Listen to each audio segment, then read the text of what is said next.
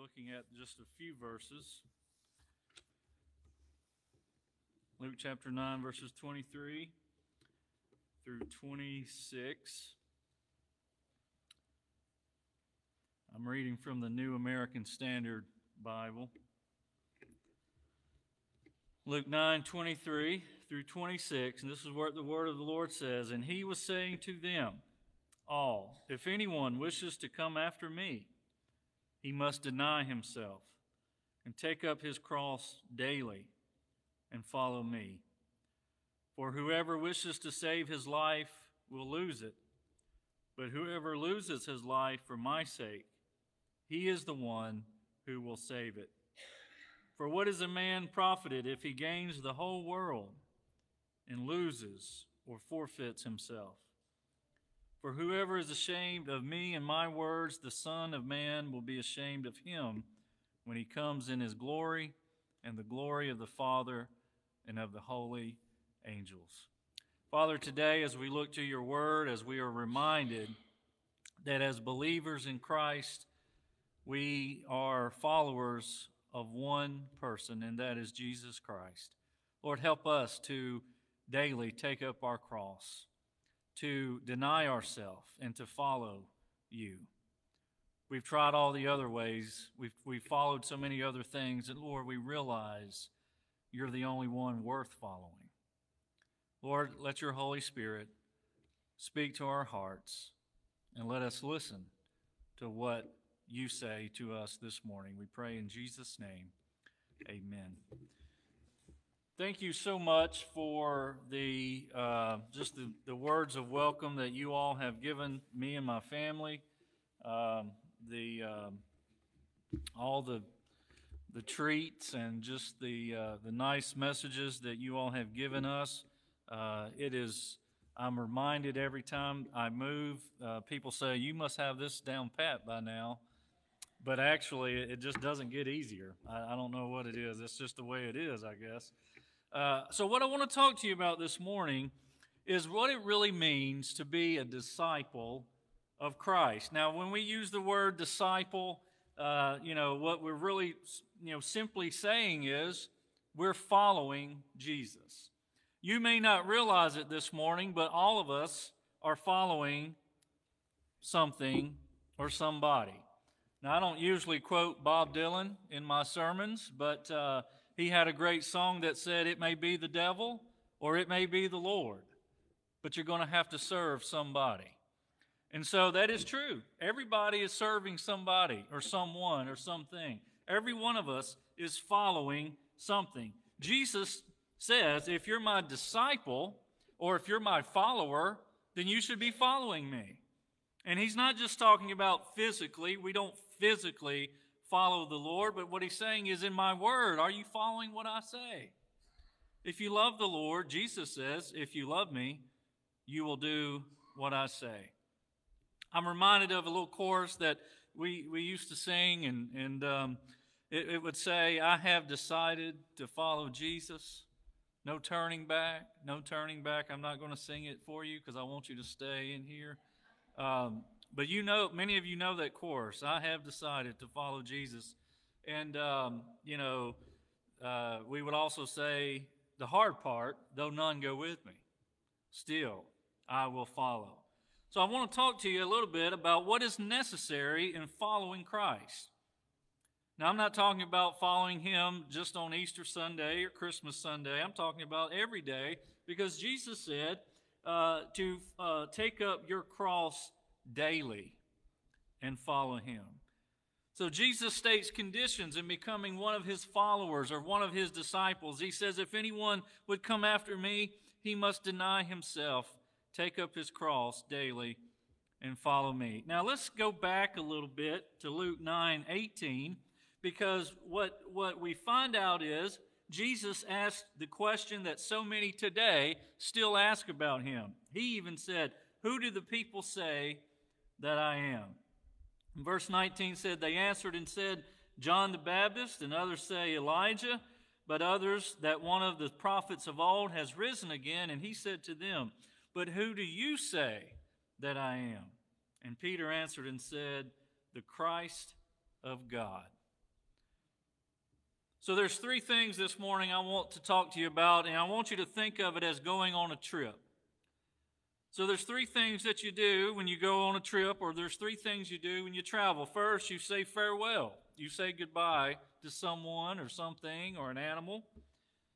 And second, you carry up your baggage or your suitcase or your mini suitcases.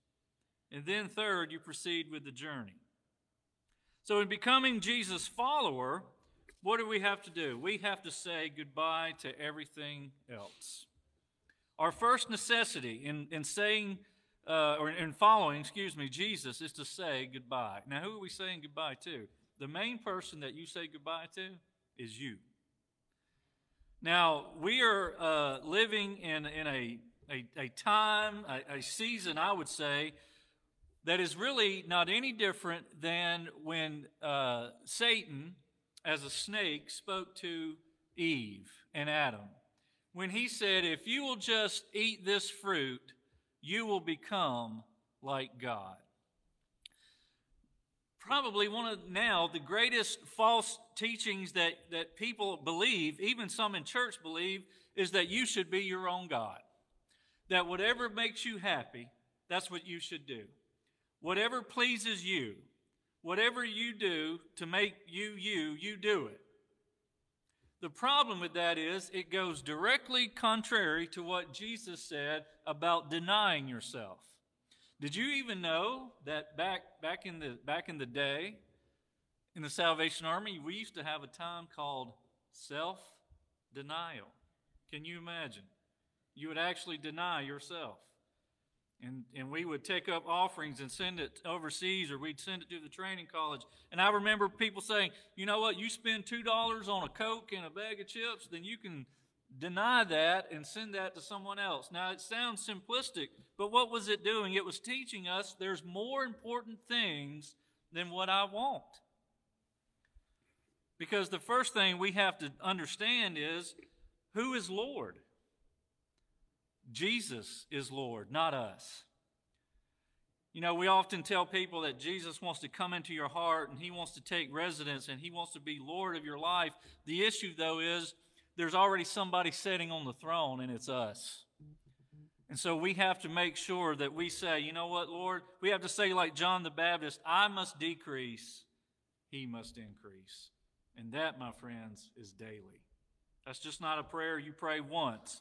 It's part of sanctification. It's part of becoming more and more like Christ. This means you've totally decided every day, you got to make that decision, that we're no longer looking out for number one. Because that's what the world teaches, right? Look out for you. Do what's best for you. Whatever makes you happy. It's easy to say farewell to other people. It's hard to say it to yourself. But Christ has to become the most important person in our life. Let me quote what D.L. Moody once said. The first step to a higher service is the end of self. God's way up is down. God never yet lifted a man high that he did not cast him down first. Self must be annihilated. When we get to the end of our own power, it is then that the power of God is manifested in us. God always uses ways that are opposite of what we think. It's strange to think that if we want to follow the King of Kings and Lord of Lords, we have to first get rid of the Lord of our life at first, which is ourselves. Now, we may say, oh, no, I don't live that way, but you did before Christ. And sometimes the struggle is still putting what we want aside. As Salvationists, we realize that our life is a life of service. Service to God, service to each other, service to others, period. Dietrich Bonhoeffer once said, when God calls a man or a woman, he bids them come and die. Now you understand why not everybody runs to Christ. Because Jesus says, if you're going to come to me, it's all or nothing. You got to be all in, right? I think there's a football team that says all in. They got to be all in. And they make sure that if you're on that team, you're all in. When we decided to follow Christ daily, we have to give up things that we may see that may seem needed, or we tell ourselves, I need this in my life. When Jesus says to deny yourself, he's saying that to put him first means we have to allow some of the things of this world to become second place. Now here, friends, this is where it gets iffy for us. It's not because we're wanting possessions or we're wanting a bigger house or a better car. A lot of times we'll say, Lord, my family comes first. No, it doesn't. That's the struggle. No, my relationship to God comes first. Think about the rich young ruler.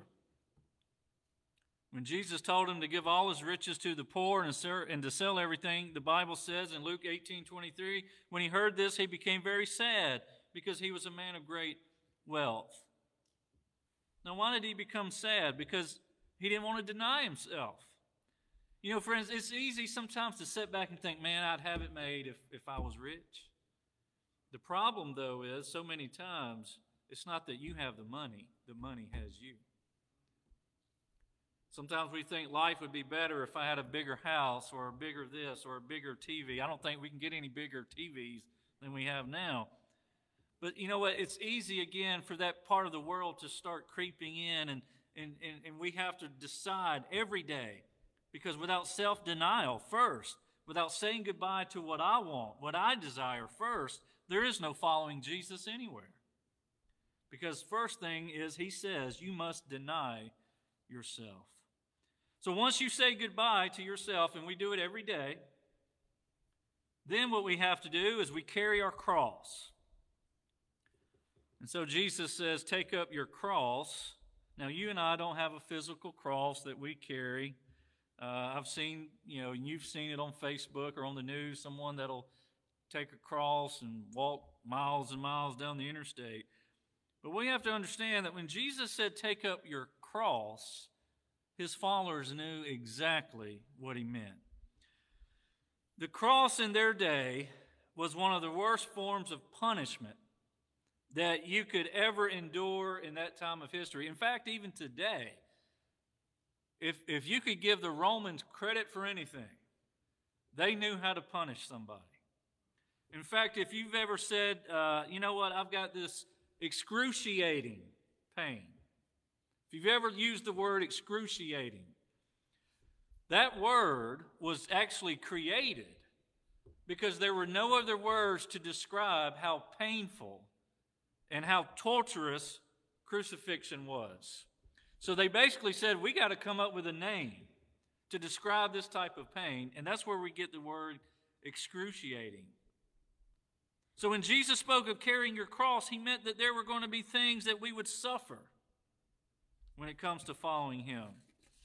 And again, we have to ask the question, when was the last time you, me, suffered for Jesus? Now, this isn't just physical. You and I may never physically suffer for Jesus. You may suffer emotionally. You may suffer mentally. Friends, I don't think I have to tell you, it's not popular to be a Christian. I would even dare say this is not a Christian nation anymore.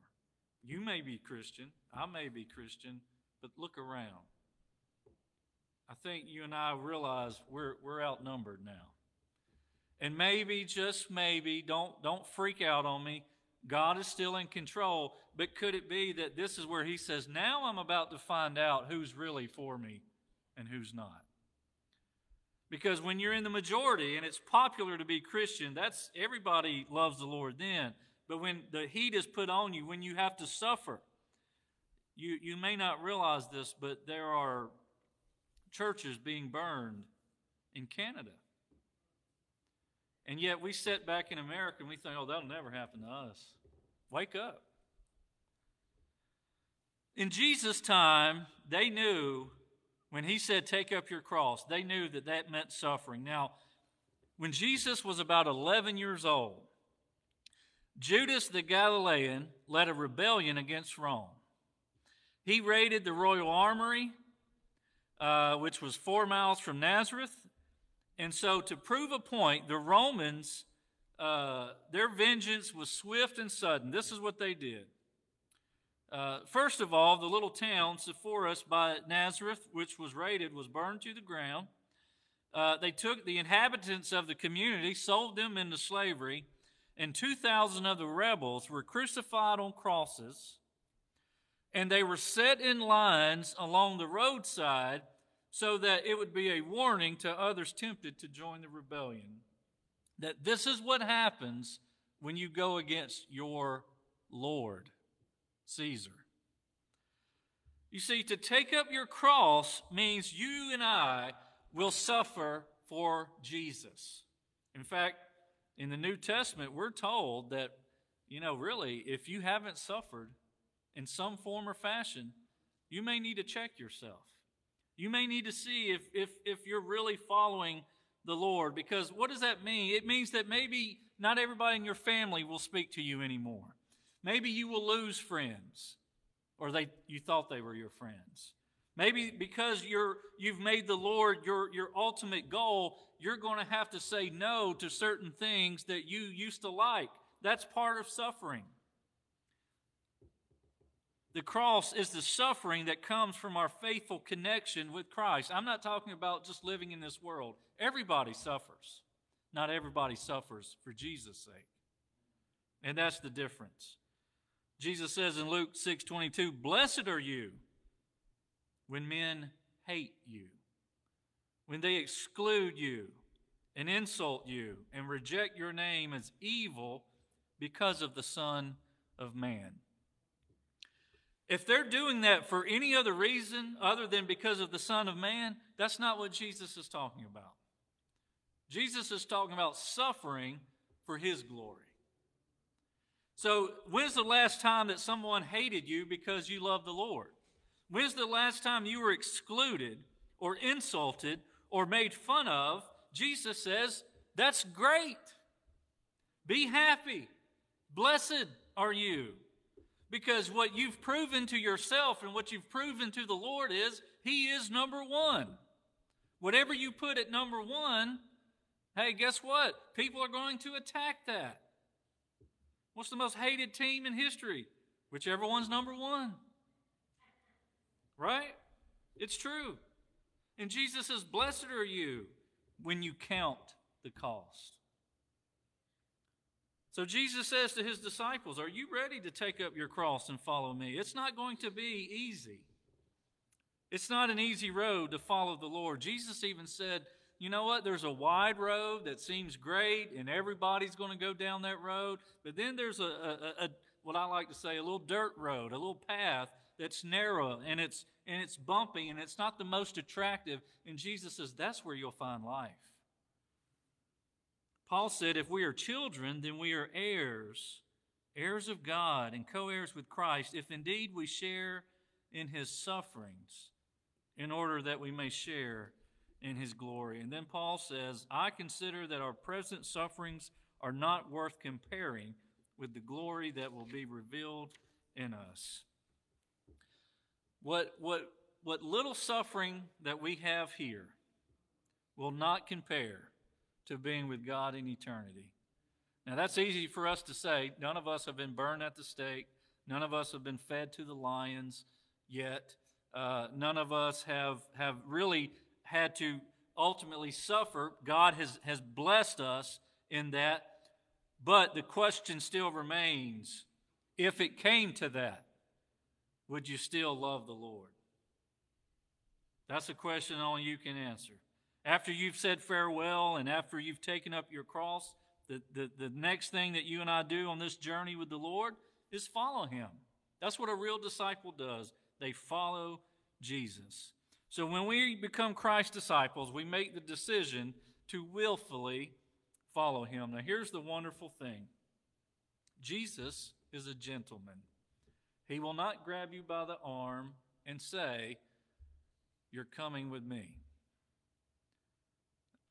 Jesus says, I'll invite you to come, but I won't make you. And so He does not forcefully make you do anything or make me, but He says, the invitation is here. Would you like to follow me? And then He also says, in verse 24, if you wish to save your life, you got to lose it for my sake. And whoever loses his life for my sake, he is the one who will save it.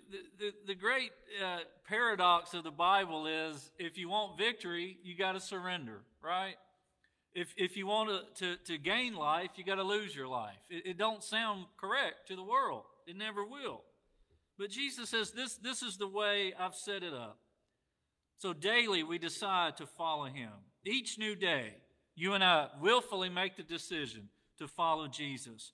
Luke 9:23, the main part of this text, the meat of it, if you will, if you would come after me, deny himself and take up his cross, and then follow me. Now understand, this is not a one-time thing. Salvation is a one-time thing. What we're talking about is this daily walk with the Lord. When Jesus says to follow him, he's saying every day, every minute, every moment. Christianity is a day-to-day walk with Christ. It's not just when we want to do it. I want to read to you from a quote from A.W. Tozer. This is what he said. A true disciple does not consider Christianity a part-time commitment. He has become a Christian in all parts of his life. He has reached the point where there is no turning back. The little chorus that I mentioned earlier, I have decided to follow Jesus. No turning back. Christianity is not coming to church on Sunday and singing Amazing Grace, how sweet the sound, and then living however you want the next day. When we decide to follow Christ through his Spirit's help, we follow him each day. People like to say, when is the hardest day to be a Christian? Just pick a day. It doesn't really matter, right? Everybody thinks it's easy on Sunday. Sometimes the hardest day is Sunday. In fact, here's a lesson to learn if you didn't know this already. You can't plan to come to church on Sunday morning. You got to do that on Saturday night, or it won't happen, especially if you got a family. Being a disciple is not easy, but Christ never said it was. So if you have fallen into this idea that God's way of living is just always happy, it's always unicorns and rainbows, that is not Christianity. That's not life, period. So Jesus actually said the opposite, but he also promised that the rewards to following him were too glorious to even imagine. And in fact, when you think about following Jesus even now, you know what? As believers, we're all related, whether you like it or not. Whether you like it or not, this is one big family. And God has brought together you and I, other people, other races, other cultures, to say, look how great it is to be a part of this family. Because part of following Jesus is we find joys that we would have never experienced. And so Jesus says, yes, it's tough, but it's worth it. Years ago, Newsweek magazine published a little piece on the toughest job in the world. And it was really just a reference to any job that had to do with making decisions. But I want to read this to you, and I'm going to replace the word making decisions with being a disciple. Okay? So this is where it says, quote, it can be more fatiguing than a day of stone cutting. It can be more nerve-wracking than a day of heart surgery. It can bring success, happiness, life, failure, unhappiness, even death. In today's security-conscious society, it's a job fewer people want to tackle. It's not for the faint-hearted who are afraid to fail. It's not for the reckless who can be dangerous. It even invites ridicule, criticism, and unpopularity. But without it, the world stands still. It is the lonely, precarious job of being a disciple. The question that you and I have to ask ourselves, are we willing to count the cost? It doesn't matter if you've never been a follower of Christ, if you have been a follower for years, the same is true for all of us. Being a disciple of Christ means saying yes to him and no to other things and other people. When Paul said, be all things to all people, he had one goal in mind. It wasn't to be liked. It wasn't to be popular. He said, I want to be all things to all people if I could save some. Too many Christians today want to be all things to all people, so all people and all things will like them. That's not the same. We can't all be better equipped disciples if we would allow ourselves to be used of God and allow Him to mold us and shape us into what He would have us to be. God has no favorites when it comes to following Him. He calls all people. He calls you, no matter your background, no matter your education or lack of it. The question is, are we willing to count the cost? Now, here's the other side of the story. There's a cost for anybody that you follow. The question is Jesus worth it to you? Is Jesus worth it to me? Now, when I think about what He did for me on the cross, what that says to me is I was worth it to Him. How can He not be worth it to me? As the piano plays, the pianist is going to play a tune that maybe might be familiar to some of you. We're not going to sing it, but as the song is being played to the tune, the lyrics say, I walked one day along a country road, and there a stranger followed too, beneath the burden of his load. It was a cross I knew. And the chorus says, take up thy cross and follow me. How can I make a lesser sacrifice when Jesus gave His all? As that song is being played, I would invite you to come and pray. And maybe you've counted the cost. Maybe you haven't. But friends, if I could look back in the years I've been a believer, I would say it's worth it. Is it hard? Yes. But that's why it's worth it. Let Him speak to you this morning and count the cost.